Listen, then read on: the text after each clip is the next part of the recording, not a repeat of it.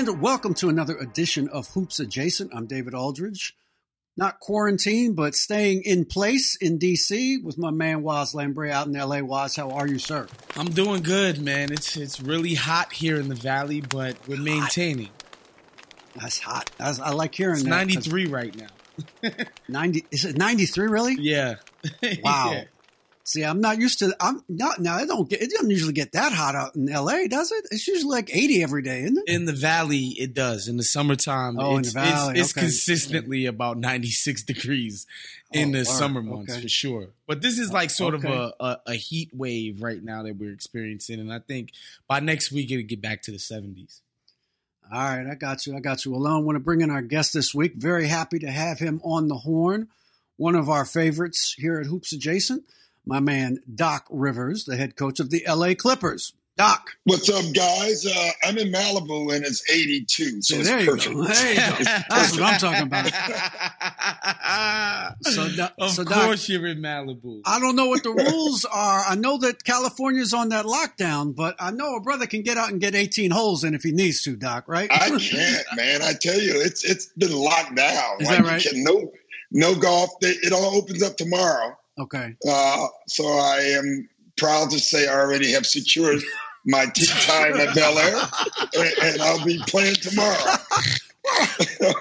Wait, are you going, Doc? Now you got to please tell me you're at least going to be pulling your own cart. You're not going to be riding with somebody, are you? No, you got to carry your own bag, right. No cart. You got to carry your own bag, and got to have a mask on the first tee box, and. Right. I'm good with that. Like, okay. I'm fine. Like, I'll play by myself, too. I don't need anybody. I'll just go out and play. Okay. As long as I can do something, I'm happy. This will be we're going on about 8 weeks of this. When's the last time you went 8 weeks without playing golf? Last time I had back surgery. Wow. I mean, I love golf. I wish I was better at it. But I love it. And so, there's no way I've gone 8 weeks. I think it's been a little longer.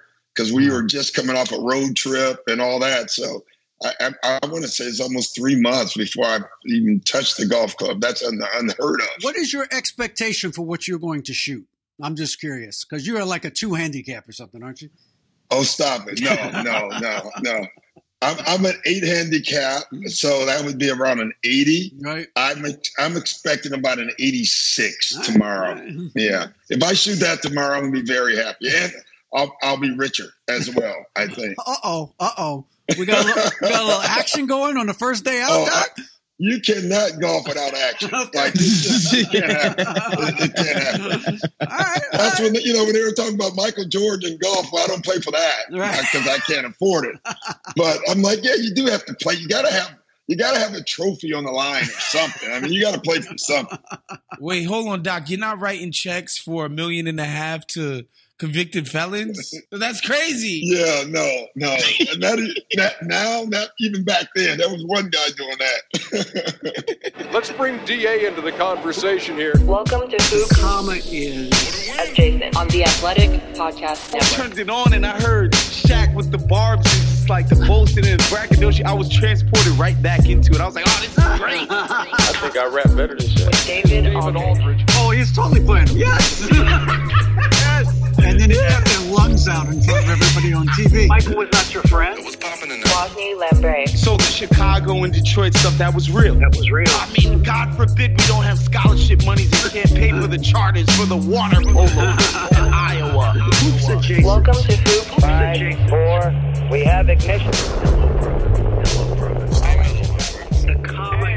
Welcome to another edition. All right, so we got to ask you as we start this out. Like, I assume you've watched most, if not all, of The Last Dance. What are your impressions of it as somebody who played against Michael back in those days? Oh, I love it. I love hearing. I think it's great, obviously, for today's players. It's funny, Austin. My son has always had this Kobe LeBron. And then we were talking the other day, and he's like, okay, it may have been Michael. It's amazing. Like, this thing is changing a lot of the young guys' attitude towards Michael. Right. They just think we're old men talking about, walking 50 miles in the snow. Now they realize both ways. It was true. Yeah, right. It was true. But for me, it's been great. Two things. Like the last episode, I didn't enjoy because I was a Knick. Right. We were the only team to have them down 2-0. Michael's never been down 2-0 in a series like that, in his heyday.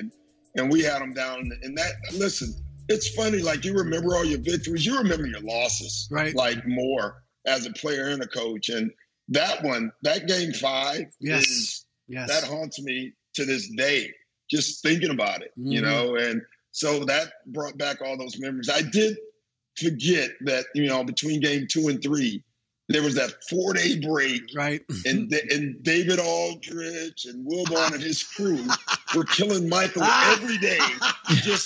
They were just firing him up. Like, I do remember, us thinking, man, I wish they would leave this alone. Right. Like, I actually remember that. Like, I wish they just leave this stuff alone. Let them sleep, and you guys didn't, and we had to deal with it. I tell you, I remember that very vividly, Doc. And I was actually, and this is the absolute God's honest truth, I was one of the people defending him about the Atlantic City trip. Because I was like, okay, so a dude goes and does something that's legal. He didn't drive. He wasn't drunk. He didn't, so what's the story here exactly? Guy does something legal, comes back to his hotel. I don't know what the story is here, Well, the story was he was down 2-0. Right. And they needed something. And I remember them asking us about it. And we kept saying, oh, no big deal. I mean, we do that all the time. Like, of course I don't do that, but I needed the media to get off of it. That's what I was trying to do. Something else that came up in the doc was the whole question of Mike and the remark about Republicans buying sneakers too, and it's been blown up to this whole thing. And I thought the documentary did a good job of sort of laying what the situation was for Mike and maybe why he might not have said something or stepped up, and he shied away from controversial stuff. But honestly, Doc, I think about you in a lot of situations in your career. These racialized issues were thrust upon you. Like, you didn't even have a choice in that matter, whether it be, some of the controversies with you and your ex-wife at Marquette, of course, Donald Sterling, while you were here with the Clippers. Like, these are things that you didn't have a choice of saying, all right, I'm not going to deal with this. It was kind of put upon you. I would love to know how you feel about what Black athletes need to be doing or saying in the public space when these highly sensitive topics sort of arise around them. Yeah, it's funny. Like, I don't think we have an obligation. I think it's your choice. And I've always believed that. I'm from Chicago, man. Like, we are political as they come, Right. And I've always been involved. I grew up with Jesse Jackson and Operation Push. And listen, I interracially married. I had to deal with that. Right. I had to deal with the racism stuff. I had my house burned down by skinheads. The Donald Sterling stuff. So, you're right. Like, some of mine I had to answer anyway. But it's not your job if you don't want it to be. Like, just because you decide to play basketball does not mean you've decided to be a politician or you've decided to do anything. But that's for all of us. If you're a writer, if you're a director, if you're an actor, if you are whatever, it's your choice as an American.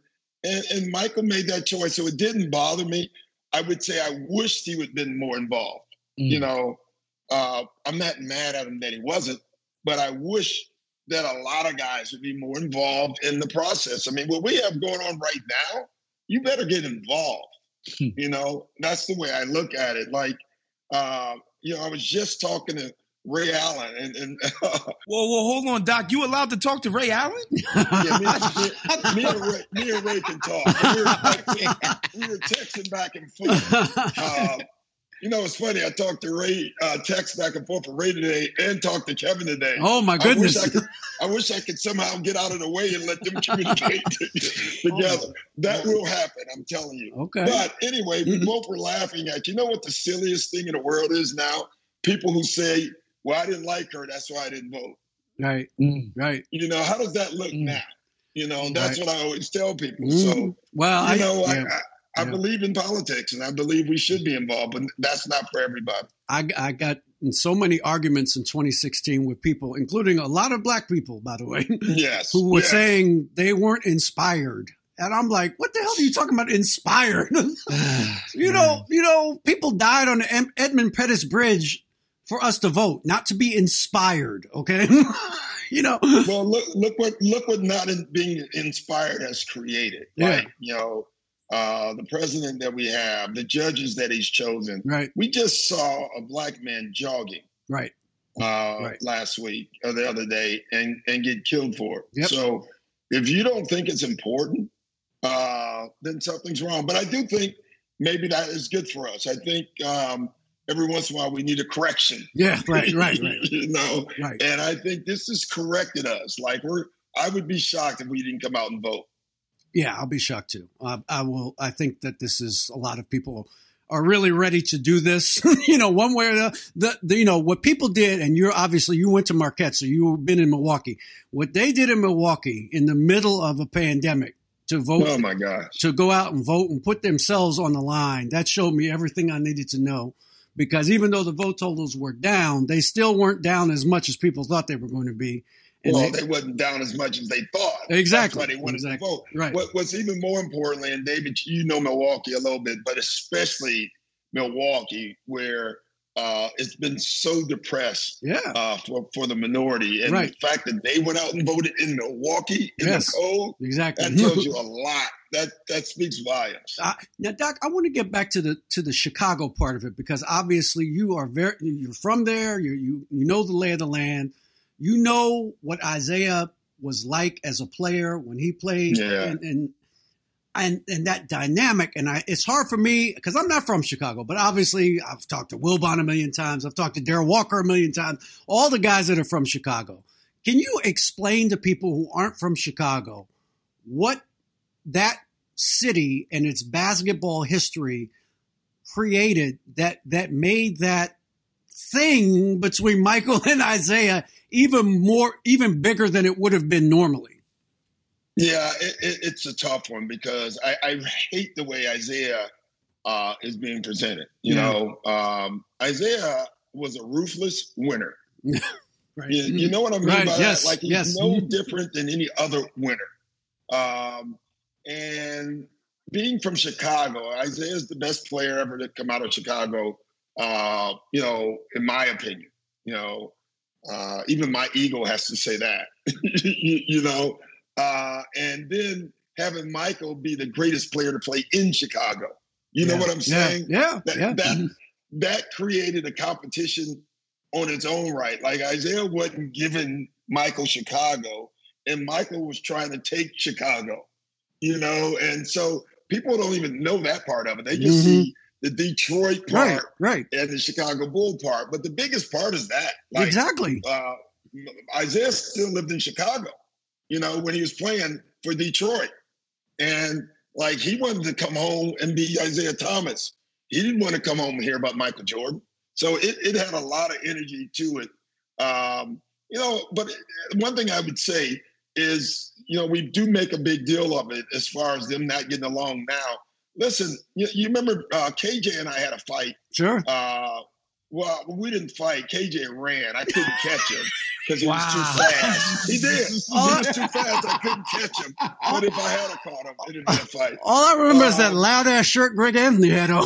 Yeah, that's very true. You know, but it's funny. So when the Sterling thing happened, KJ was then the mayor of Sacramento, but he was also appointed to lead the Players Association through this crisis. Right. So KJ called me like 5 times. I would not return the call. I'm like, I'm not talking to this dude. and think about it, that was 25 years ago. And so Chris Paul had to call me and say, Coach, come on now, you got to move on. And so I did. I called KJ. I called KJ, and we had a great talk. And you know, we started laughing about the whole thing, and now we're good. But it took a while, to say the least. And that's just how we were built back then. I mean, we we didn't know each other because there was really no AAU growing up. Yeah. So we didn't have relationships with the league the way the guys do now. Yeah. Yeah, so, as somebody, I want to defend the millennial generation. I know as bad as it may sound to do so if I'm allowed to here. But, like you said, that's just the culture that these guys were born into, right? Like playing on these traveling teams, 1 million games a year, every single summer. These guys get to know each other from like age 13, 14. And so there's a sort of familiarity there where, they're not going to get to carry a grudge for 25 years like Doc and Kevin Johnson, because so many mutual acquaintances, and then you got the sneaker company stuff that makes these guys allied in so many different ways. I don't want to accept the premise that guys these days are just, not as tough or hard scrabble. I just think it's, a circumstance. It's some circumstance for sure. Like, it's no doubt. Like, it's funny because I live it through Austin. And I remember Austin's rookie year, I watch a game and I see him walking out talking to guys. Hey, well, you know this guy. Yeah. And it's from 12 years old, easy. Yeah. That they've met. I mean, they know each other. Anthony Davis and Bradley Beal, all those guys, they all knew each other. Yeah. But that doesn't mean you can't go at them. And so they still do that as well. But we do have some throwbacks now. Like Kawhi, he's not trying to get to know anybody. And neither is Giannis. Like, they're not working out with guys in the summertime. They're not doing all that stuff. So you can do both. You can have friendships like, me and Derek Harper and Darryl Walker. Mm-hmm. Those are my best friends in the NBA. Yeah. But when we played against each other, it was war. Me and Charles Oakley were really close. And we had a fight in the game. Mm-hmm. And then we went to dinner that night after the game. Right. So, it was just different. Also, the way the game's called. So I don't think these guys work just as hard as we. I hear guys in my generation like they don't work. Man, are you nuts? They work harder. Mm-hmm. They do more. They're more skilled, in my opinion. Are they more physical? I would say probably not. And then it's all about each individual guy winning. I don't think it has ever changed, and it'll never change. Yeah, Doc, I've always said this, like, it's impossible to compare eras until you got to tell me what rules we're playing under. We playing under 80s rules, with hand checking 30 feet from the basket and the elbow on the back, and I can dislodge you underneath the rim. I mean, are we playing today's rules where you can't touch anybody? Otherwise you can't even begin to compare these guys today from the guys back in the day. Yeah, but I do think the great ones would have been great in any era. Steph Curry can shoot today. He could have shot 10 years ago, and he can shoot 10 years from now. That's not going away. Michael Jordan would have been great in the era. Yeah. Now, the effectiveness, could Michael in the rules now been even more dominant? Probably, probably, but maybe not. Who knows? But most likely, yes. But I just think they all could have been great in all the eras. I don't think that, it's funny though, when you talk teams, like I was on a Zoom call with my coaching staff.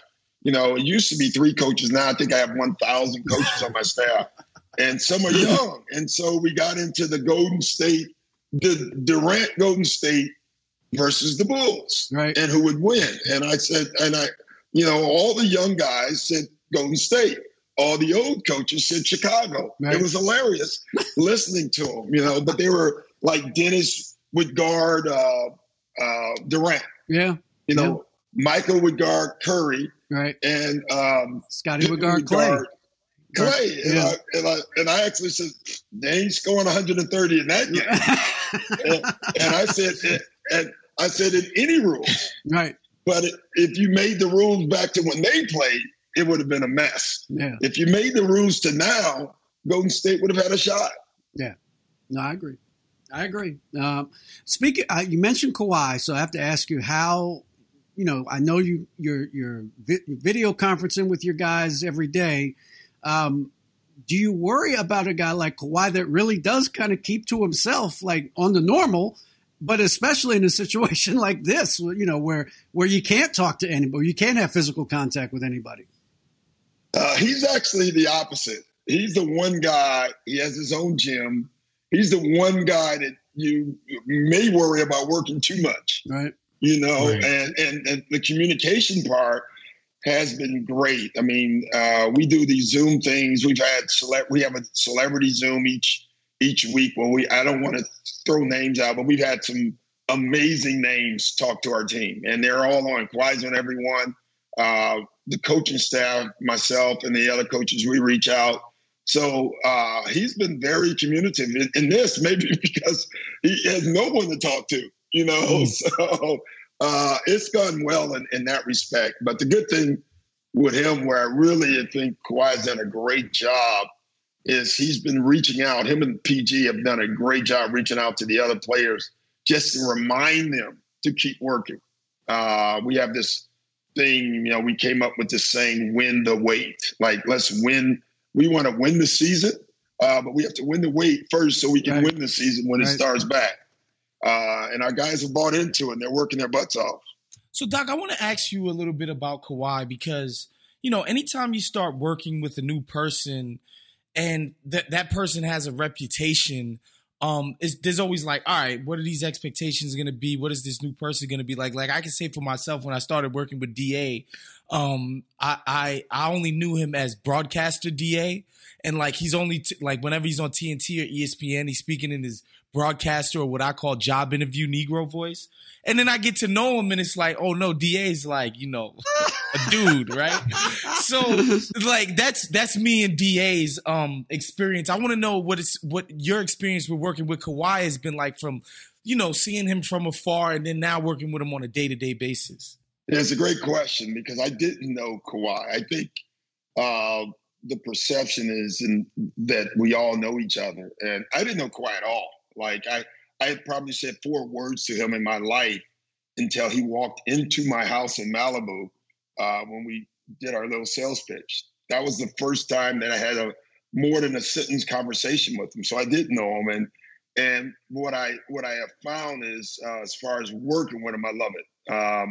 He's better, than I knew he was a great player, but he does things that, like, defensively, I've said this, I've never used this term in my life. That means in 20 years of coaching and 13 years as a player, and then even before then, he has the most beautiful steals that I've ever seen. And I say that, I've said it on the bench. I remember saying it the first time, and Ty Lue was looking at me, a beautiful steal. What are you talking about? And I would start showing it. Like some of his steals where a guy is like driving by, he reaches out with that hand, and the next thing you know, he's going the other way with the ball in his hand. They're just amazing, some of the things he does offensively. Yeah. And where I didn't know, and I thought it started in the Golden State Toronto series where Kawhi started being a playmaker, starting to trust his guys and making plays. I never knew he had the vision that he has. Like, I knew he was really good offensively as far as if he got to his spot, it's a bucket. Mm-hmm. But what I didn't know is watching him pass and find open guys, I never knew he had that ability. And so he's better. The last thing I would say about him, his work ethic, guys, I'm telling you, like, it's a reason the greats are great. It's funny. I read this thing about Michael. The reason he fell in love with Kobe was because he thought Kobe was one of the few guys that were willing to go through the process. Right. Because everybody has their own process and they think they do enough. They don't. Yeah. Most of them don't, but they think they do. Right. Kobe fell in love with Kawhi. And I actually think it's probably for the same reason. Kawhi's process is maniacal, man. It's nuts watching him work. It's been cool to watch, and it's been great for the other guys as well. When you sat down with Lawrence and Steve and the other members of the organization, I mean, what was the approach that you guys wanted to come up with? What was important to you as your guys dealt with this kind of, endless shutdown? Yeah, that's a great question because I think with each team is different. Like, we want to win the title. Like, we're in this to win it, right? So we have different goals than some other teams. I can't imagine what a team that is out of the playoffs are going through. Like, you think they want to come back and play 5 more games? No, they don't. No, they want this season. They wish the season would have been called over at 60. You know, so but we aren't like that. Like we set out for a goal, and like we talk about they can delay us, but they can't deny us. You know, and so our thing, the first thing was to keep the players engaged. That was number one. Number two is to check on them on a human level. Forget basketball.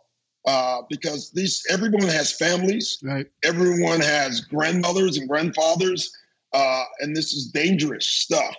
And so, my mandate to all my coaches and to the staff is when you reach out to the player, it's about them first, not us. It's about them. And then the third thing is conditioning. Like, we don't know when this is going to start, but when it does start, let's not be the loser because we were not in shape. Right.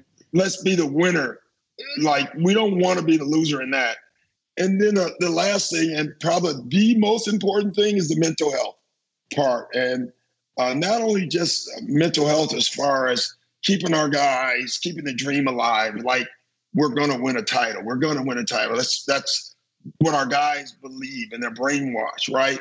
But also just mental health. We have a few players. We have one player that's still in a hotel room because he was traded when we got him. Right. We have 3 or 4 young rookies who are living in an apartment by themselves. You know, 2 of them, unfortunately for them, just broke up with their girlfriend right before the pandemic. so they're at home by themselves. My guess is Tinder and Raya and all those other apps they're on every day. Well, as I tell them, that's all talk, brother. That's all talk. So, but you know, that's tough for these guys. Like, they don't know how to cook, most of them. I mean, they're dealing with real life stuff, and so we have to make sure, mental health wise, that we stay just in communication with all these guys. I think what the league has to be mindful of is a cynical perception out there that, you know, the only reason to bring back the season is money, right? That obviously, and money's a good motivating factor. Let's face it, like even the most, I don't know, like rosy colored lens view of sports person would have to recognize that money drives a lot of the things that happen in professional sports. But I would ask you, like, what is a reason outside of the financial implications that would be a great reason to start this season back up when you consider all of the things that you mentioned about, you know, how dangerous the disease is, the health ramifications, and things of that nature? Well, selfishly, I want a champion crown. No, I mean, that's just straight up selfish thought. Like, you know, we believe, like, we're one of those teams. We believe we are the team, right? You know, and so we want a champion crown. Like, we want to have a prize fight. Like, that's our selfish reason. Right. But globally, at least, you know, in the United States, I miss sports. I think it's important. I think it's part of our confidence. You know, when 9/11 happened, and you remember the Yankees played in that baseball game, right. It felt like it gave us, okay, we're good to start breathing again, you know? So I do think sports plays a major role in doing that. And so I think it's important in that way as well. You know, obviously the financial ramifications aren't just for the athletes. Just think of all the arena workers and everybody else. We're going to play with no fans. Right. So, you know, how are we going to supplement all those people? So there's a lot of reasons, but selfishly, I want a champion crown. But Doc, along those lines, though, I mean, regardless of what they come up with, it sounds like maybe now it's Orlando they're thinking about down at Disney World. They're going to try to hermetically seal a city. I have a lot of doubts about that. I just wonder what your level of concern is if they do come up with an approach where they try to house all the playoff teams or all 30 teams in one place. Yeah, I'm worried because you should be, David. Like, I'm not smart enough to know what this virus is or does. We do know it affects most people when they're in a group setting, and it doesn't affect you at all when you're by yourself, So we already know that. Listen, I'm not young, right. But I guess I'm young enough. Yeah. You sure look it. Well, black don't crack. Amen to that. Amen to that. But it's interesting. So, David, I don't know. I am, would I say I would do it without fear? Of course not. Like, you got to have some fear in this. Listen, at the end of the day, I think what we all want, I don't think anyone thinks that a vaccination is going to come soon, right? Right. But what we do want is treatment. Mm-hmm. So, we know that we need testing, and I think we'll all get that. But what we don't know is if you're tested and you have it, can you get treated? Right. And so I think when we feel comfortable in the treatment, meaning that if you do get it, they can take care of you and you'll be okay. Yeah. Then it actually does become the flu, because you can treat it. Right. But until then, no one can tell me that they're going to do anything and feel comfortable about doing it. Yeah. I just don't know how we get there. Yeah, I'm just worried about, point blank, a guy Jerry West is an iconic guy. Jerry West is 80, okay? And he's... Well, we're not letting Jerry out of the house. Right, okay. So, and that's the truth. Like, we're just not going to let, I have Armand Hill on my staff who was in his mid-60s. Yeah. And I worry about that. Like, we're going to start our individuals next week. Mm-hmm. And Armand, he's such a great teacher. He would be one of the guys that's doing it, but he's not going to do it. And he's upset. Right. He wants to go work. And I said, well, I understand that, but we're not going to let you do it. Right. We just can't. I can't live with that. Mm-hmm. So, but you're right, David. We do have a lot of time because we only had a certain amount of games in the playoffs and we can push things back. Yeah. That's the one thing I know. So I still think time is in our favor to finish the season, but I don't want to rush. Yeah, I got you. I want to get this right. Whatever we do, let's get it right. Doc, selfishly, as somebody who is in LA and I cover the team, I've been to pretty much every single one of your games here in LA this year. Before you start this, you grew up in LA? Absolutely not. No, I'm a New York City guy. I moved here 2.5 years ago. Now we can talk. Because if you grew up in LA, I know who you were cheering for. So. Relax. Now partial. So we're good. Well, that's kind of what I wanted to get at, because selfishly, as somebody who's covering both teams and watching you guys very closely, I was looking forward to what I felt like was going to inevitably be the battle for LA in the playoffs this year. And earlier this season, I could tell that you guys were getting on each other's nerves. And by you guys, I mean the Lakers and the Clippers. That I was there that day when you said, well, I guess the Lakers, team plan is whatever the hell LeBron wants to do. And I could tell that LeBron, when he targeted you guys specifically for your strategy as far as resting and recovery for players, that was intentional, because he sees you guys as a threat. He sees you guys as the people that they need to knock off. And me personally, I find that to be very fun. I just wanted to get your thoughts on the battle for LA, because you guys clearly were getting under each other's skin this season. Yeah, listen, I look at it like they're in our way. I don't look at it, even though you're right, I don't look at it as the battle of LA, because we don't get the trophy if we beat the Lakers. That's fair. We need to go through the Lakers to get to the trophy. To have a chance to play for the trophy. And so, that's what it is for me. Like, they're in our way. And for us to get what we want to get to, we have to go through them. And probably the same way for them, they have to go through us. And I think as a group, we're good with that. And I think they're good with that. And I think that sets up for a pretty good battle. The problem is we're in the West, and we have to go through a lot of teams just to get to them. But listen, that's part of it. Like, when you live in the same town, everything you say is heard by the other team. Of course. Like if we were in Utah or in Denver or somewhere else, we could make a comment about the Clippers or the Lakers, and they probably wouldn't even hear about it. But if I say something about the Lakers, it's on the news, the local news, and they're going to get asked, and vice versa. So it's funny. Like every charity they do, I see it. I call, like, if they do a charity, I'm like, let's do something better. Like, I'm competitive. I want to win everything. And so it's funny, though. It's interesting in that way.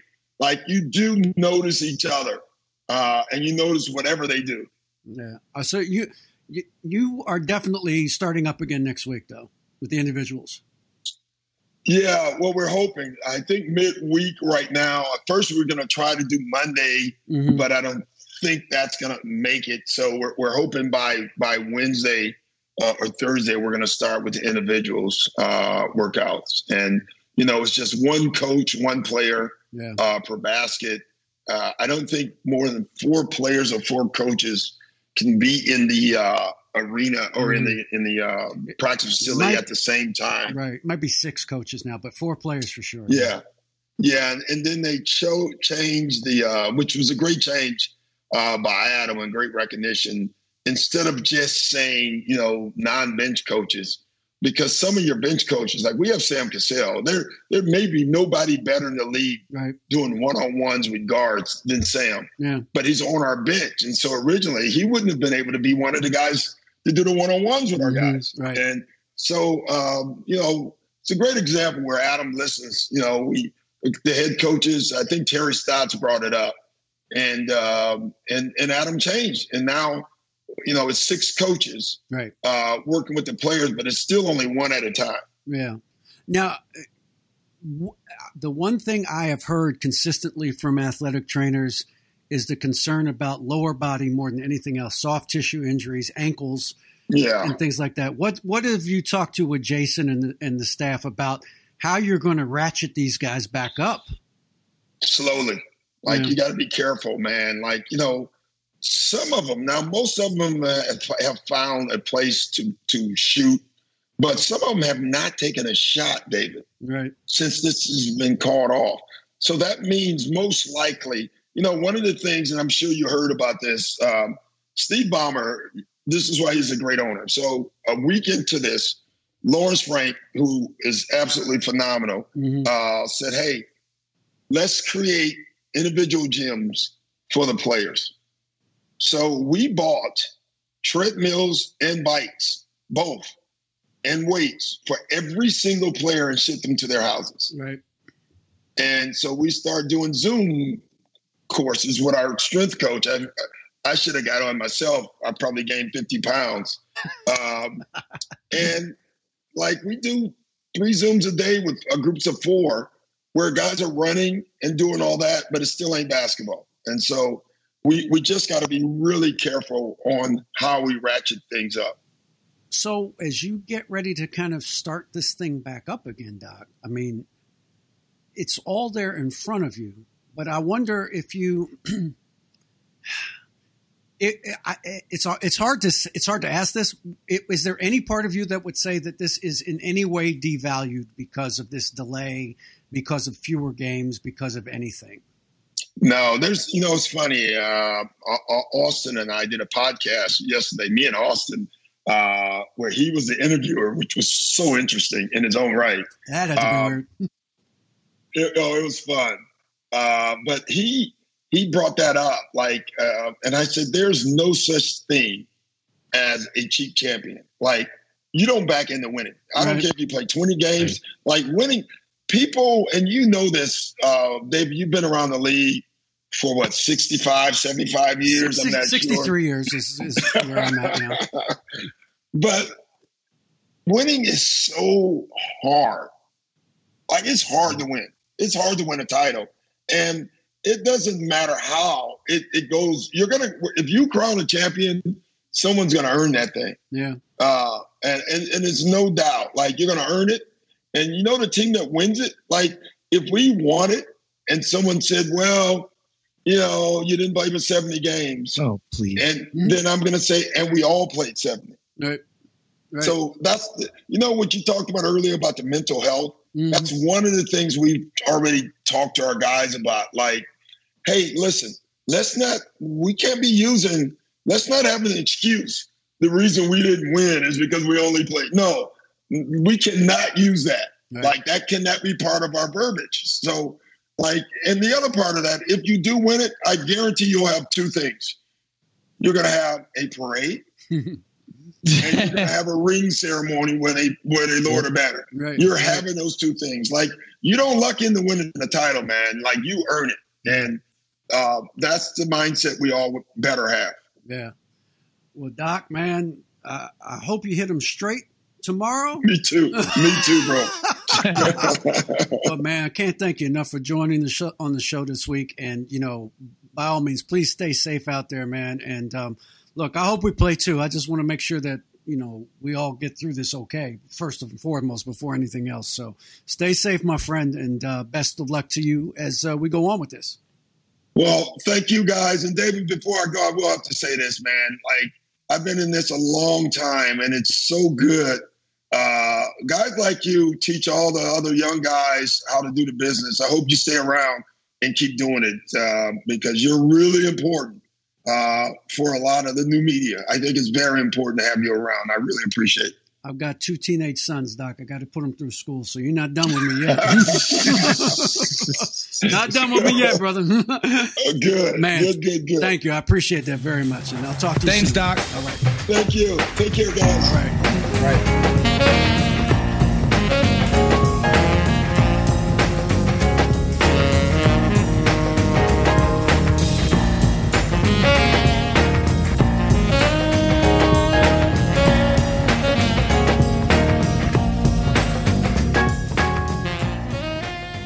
If you're bored in the house, why not spend some time on yourself? Our sponsor today, Manscaped, is here to make sure you're well-groomed, above and below the belt. Manscaped promotes clean hygiene when it comes to shaving, thanks to their Lawnmower 3.0. Okay, I got to, Lawnmower 3.0 was, that sounds a little, that sounds a little powerful. I'm not sure. I mean, listen, Dave. It may sound powerful, but really, it's about the versatility. All right. And just like the ease of use is incredible. If you've never done this before, you'll get your hands on this Lawnmower 3.0, and it's gonna be very easy to make that your private area down there clean. I'm talking about pristine, David. Like, and again, back in the past, whenever I've tried to groom myself in that way, it gets complicated and you're worried about nicks and cuts, and you don't want to deal with that kind of stuff in that region. That's one region you need to be as smooth as a baby's bottom, DA. And with this 3.0, this makes it very easy to get rid of the excess stuff over there. And then and then again, you're not going to cut yourself, nick yourself. It's just the ease of use, I think, is the most important part. And if you've never tried to groom that area, again, it's not going to take some sophisticated level of expertise. This thing is self-explanatory, and you're going to notice a huge difference. I can't endorse a product any more than I do the Manscaped version 3. All right, there you go. The Perfect Package 3.0. You get the Manscaped Crop Preserver, an anti-chafing deodorant and moisturizer, the 3rd generation Lawnmower 3.0 with a cutting-edge ceramic blade. Look, if Waz says it's good, y'all. Get 20% off and free shipping with the code THEATHLETIC at manscaped.com. That's 20% off with free shipping at manscaped.com and use the code THEATHLETIC, one word, THEATHLETIC. And for a limited time, subscribers get not 1, but 2 free gifts.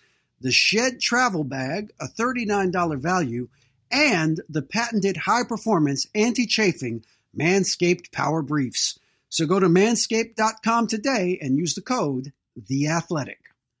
Man, I just love talking to Doc because Doc's one of those guys. He speaks in sound bites, so it's pretty good. Yes, he's great. He gets it. He gets it. I must tell you, he was so good as a broadcaster, and people don't remember it now because it was many years ago because he got back into coaching. But he was really good on TNT and ESPN as the analyst. And let's put it this way: Doc won't be out of work for long, no matter what direction he goes in. You know. Of course not.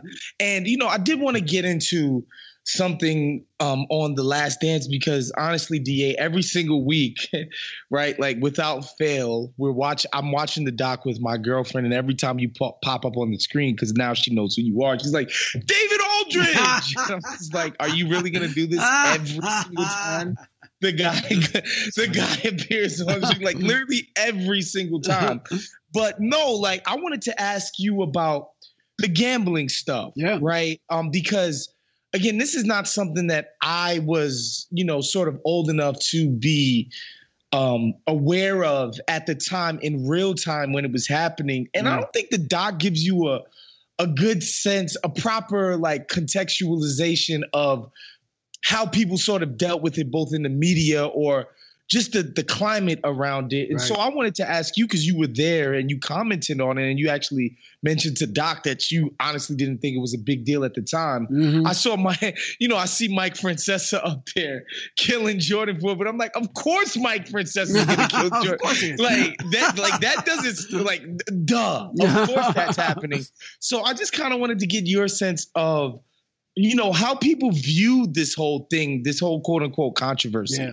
Well, it's the thing that the main thing to remember about this, and I had even forgotten about it, and someone reminded me of it this week, was that you have to remember how terrified the NBA and all pro sports were about gambling back in the day. It's not like it was now. We didn't have all these, bet on sports and all these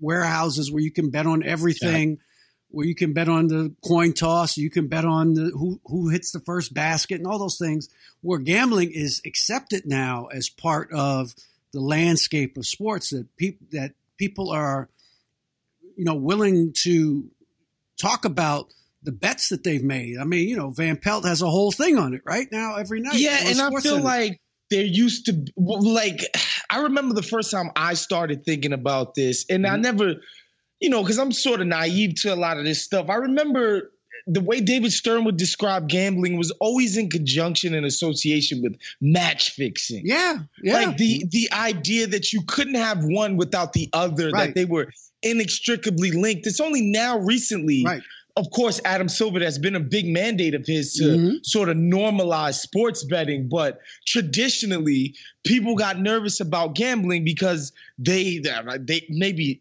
either internally, as far as the league offices are concerned, and maybe the public perception that gambling and match fixing were one and the same. That's sort of the sense that I got. No, that's true. That correct? Right. That's right. Yeah, they were terrified of the idea that, and this was right after all the Pete Rose stuff had happened. Pete Rose had gotten suspended from baseball, banned from baseball for life, essentially, for gambling on his own team. And that's kind of like the nightmare scenario for any sports league, is that a guy's actually betting on the game he's playing in. Now, he was the manager of the team, but still, he could affect the outcome, one way or the other. So they were terrified of that. I remember vividly the NBA being angry with states that were introducing lotteries in their states. It didn't even have anything to do with basketball, and they didn't even want the lottery in those states where NBA teams were, because of the gambling piece. So it was just a different time, man. So in that context, when Jordan was disclosed that he had been out in Atlantic City gambling, people lost their damn minds, because it was like, well, first of all, he's got a game tomorrow, and how can he be thinking about gambling and blase, and he's out till now. Dave Anderson, and the other thing was that Dave Anderson, who wrote the column, was a Pulitzer Prize winning columnist at the New York Times. One of the few, in fact, I think he might be the only sports writer to ever win a Pulitzer for sports writing columns. So he has some juice. So when he came out and said this is wrong, he shouldn't be gambling, I can't even remember the reason he gave, but everybody paid attention to it because it was the New York Times, right? So that was the other factor of it. If it had been, the failing New York Times. Yeah, right. The failing New York Times, right. But that was the other thing. And so people went crazy about it. And with those two things, that's kind of the reasoning for it, why everybody got so bent out of shape about it. But again, I kept reducing it to, okay, he went to a casino. He wasn't driving. Like if he had been drunk behind the wheel driving to Atlantic City, I was okay. Got it. I got it. Wrong. Couldn't do it. He rented a limo. He was with his father. He goes to a casino. They gamble. They get back in the limo. They go back home. So what is the story? What's the story here? Why is this something worth controversy? I just did not see it the way that other people saw it at the time. Now, in the context of, Slim Buller and Richard Esquinas and all that, if you're saying there's a pattern, then that's a legitimate story. But we didn't know all that back then. We didn't know all that at the time. So those things came to light, in subsequent weeks, but we didn't know all of that contemporaneously. So it was that was why I just thought it was blown out of proportion. And that's when I remember, because Magic was working for NBC then, and he was talking to me, and it might have been Wilbon and Jay Adonde and a few other people, and he said, y'all are going to drive this man out of the league. He's tired of y'all. I'm telling you, he's getting sick of y'all, and that's when he stopped talking. That's when Michael stopped talking to the media. During that That's what I wanted to ask you too. Did you, like a lot of people in the historical retelling, they said that's sort of a line of demarcation, right? Yeah. Like Michael felt chapped about the coverage of his gambling, and he withdrew from, being open and forthcoming with the media. Did you notice that as it was happening? Oh, sure, because he wasn't talking. I mean, he was not available. I mean, this was a guy that would always talk. Sometimes you'd have to do it in the media room because there was just so many media people there, but he would always talk, after a practice or after a game. He was always available. And then he just shut it down. He just said, I'm not talking anymore. And so, that's when guys like me, really, that's why you hear a lot of media people talking about Steve Kerr. They love Steve Kerr. It's because during those days when Michael wouldn't talk, Steve would always talk, and you needed to have somebody, some bull. You had to have some player in your story, and Steve would always talk. And we actually felt bad about it because, Steve was playing. This ain't your job, but Steve. But he wasn't playing 35 minutes. You know what I mean? Right. So we would actually be apologetic, and he would be like, "I get it, I understand, guys. Don't worry about it. Ask me whatever you want." So, Michael shut it down. I mean, and the only time he was talking during that time, in that particular year, in '93, he would talk to Ahmad Rashad before games. That was going to be my next question. Yeah. What do you remember about the infamous sunglasses interview that he gave Ahmad? Yeah, wasn't his best look. I'll say that. If you're trying to show people that you got nothing to hide, why are you wearing sunglasses on an indoor? So yeah, I wish somebody would have stepped to Mike and said, "Yo, Mike, you got to take the glasses off, man. Come on." But man, and a lot of this stuff, again, I think, me personally watching it, I don't know how other people are internalizing this documentary, but a lot of this shit is humanizing Mike to me. Mm-hmm. In a way that, like, he's fumbling. Yeah, he botched that. Yeah, that was not the perfect, unflappable. This driven person. He didn't handle that perfectly. That was clumsy. That was messy. Yeah. The way he handled that, right? Like that was KD-esque, if you will, like right. you don't think about that stuff. He let him see him sweat, right? Yes, absolutely. And we don't think about Mike as, messing up or going down 0-2 or doing things that aren't completely perfect. Yeah. And even with the stuff about, some people would call his withdrawal from, politicizing himself as a move of cowardice. Yeah. Yeah. Right. Like, and by the way, you have a right to feel that way. I don't think it's cowardice, but I do think that it takes courage to do that type of stuff. No question. And courage that he completely lacked.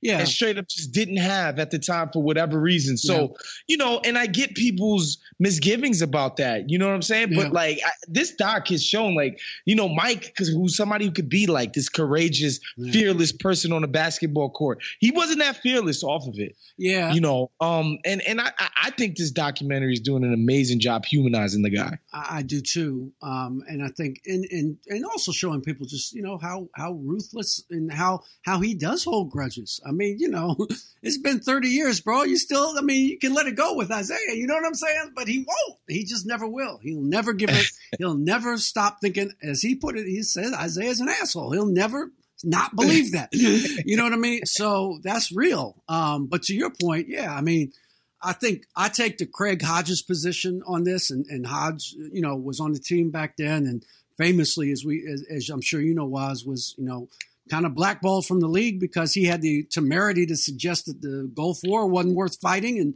we shouldn't be blowing up brown people and all those things, and but Craig's position is this on Michael. He's like, look, I wish Michael had said more, but Michael really was not educated enough to be able to have a position, 100%. And do we want people stepping up to the plate who haven't done the homework? Right. That's the point. Like, it's a different thing to say that you might feel like it's his duty to do that. And that's a different conversation. I think that's a more nuanced one. But like, I don't need Mike talking just to talk because I don't want him talking and pissing me off. Exactly. Yeah, exactly. You know what I mean? No, I agree. And so that's why I've always, as I said last week, there's a reason why Ali and Bill Russell were Ali and Bill Russell. Okay. Yeah. Like, you know what I mean? Like everybody can't do what they did. Kareem, but everybody can't do what they did. They don't have the institutional knowledge. They don't have the knowledge of their history, and they don't have the courage, to your point, to be able to say something that they know is going to be unpopular, but they're going to say it anyway. I mean, that everybody doesn't do that now, and so I think where Michael really lost a lot of people was with the Gantt race, the Harvey Gantt, Jesse Helms race, because people would say, and I think with some justification was, how much do you need to know to say, don't vote for Jesse Helms? You know what I mean? Like, he was an especially morally reprehensible cat. Like, he was on 10 when it came to problematic white men. Yeah. So Jesus. Exactly. So, you don't want to be, you don't want to be at the forefront of the voter rights situation. You don't want to talk about, systemic racism and redlining and things that you may not understand or know about. Okay, that's fine. But you can say vote for Harvey Gantt, can't you?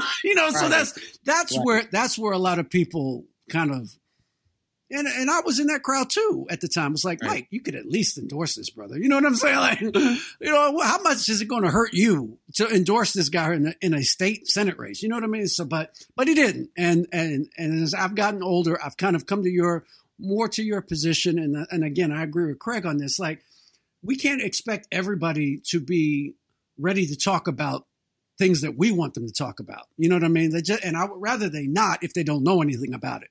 So that's where I think things were with Mike in that regard, especially with regard to social issues and things like that. But, I do think, and I think Jesse Washington wrote this in The Undefeated this week, and I think it was a very good point that even though Michael didn't take those stands, but his presence and his ability to make a black basketball player someone that could be a worldwide phenomenon. Yep. Is part of what allows LeBron to say the things that he's able to say. 150. You know what I'm saying?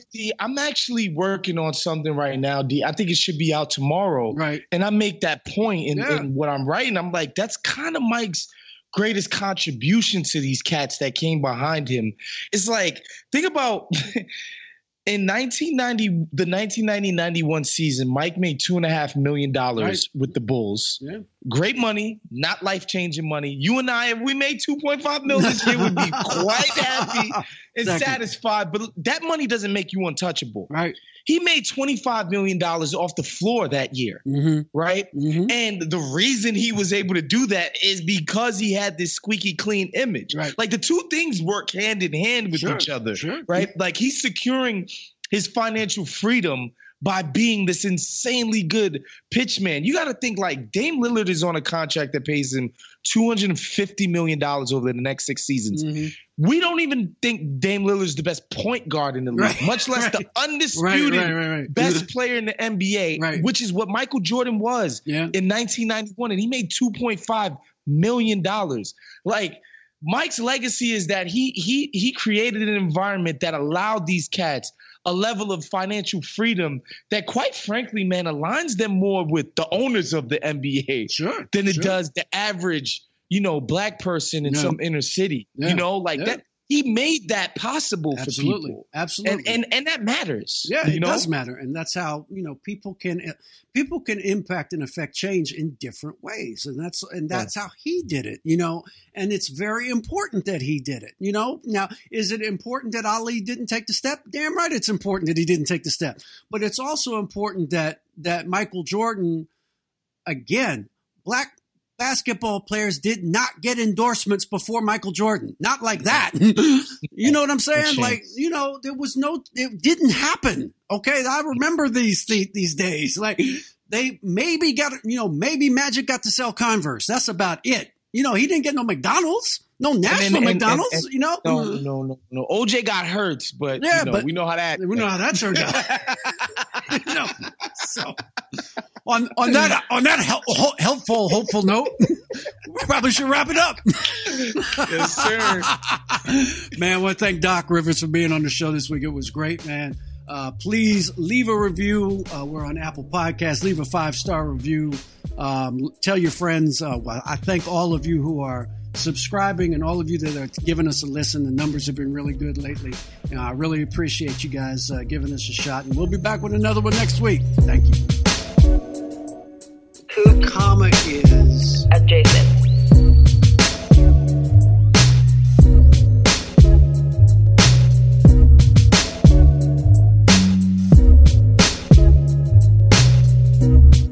Who comma is adjacent.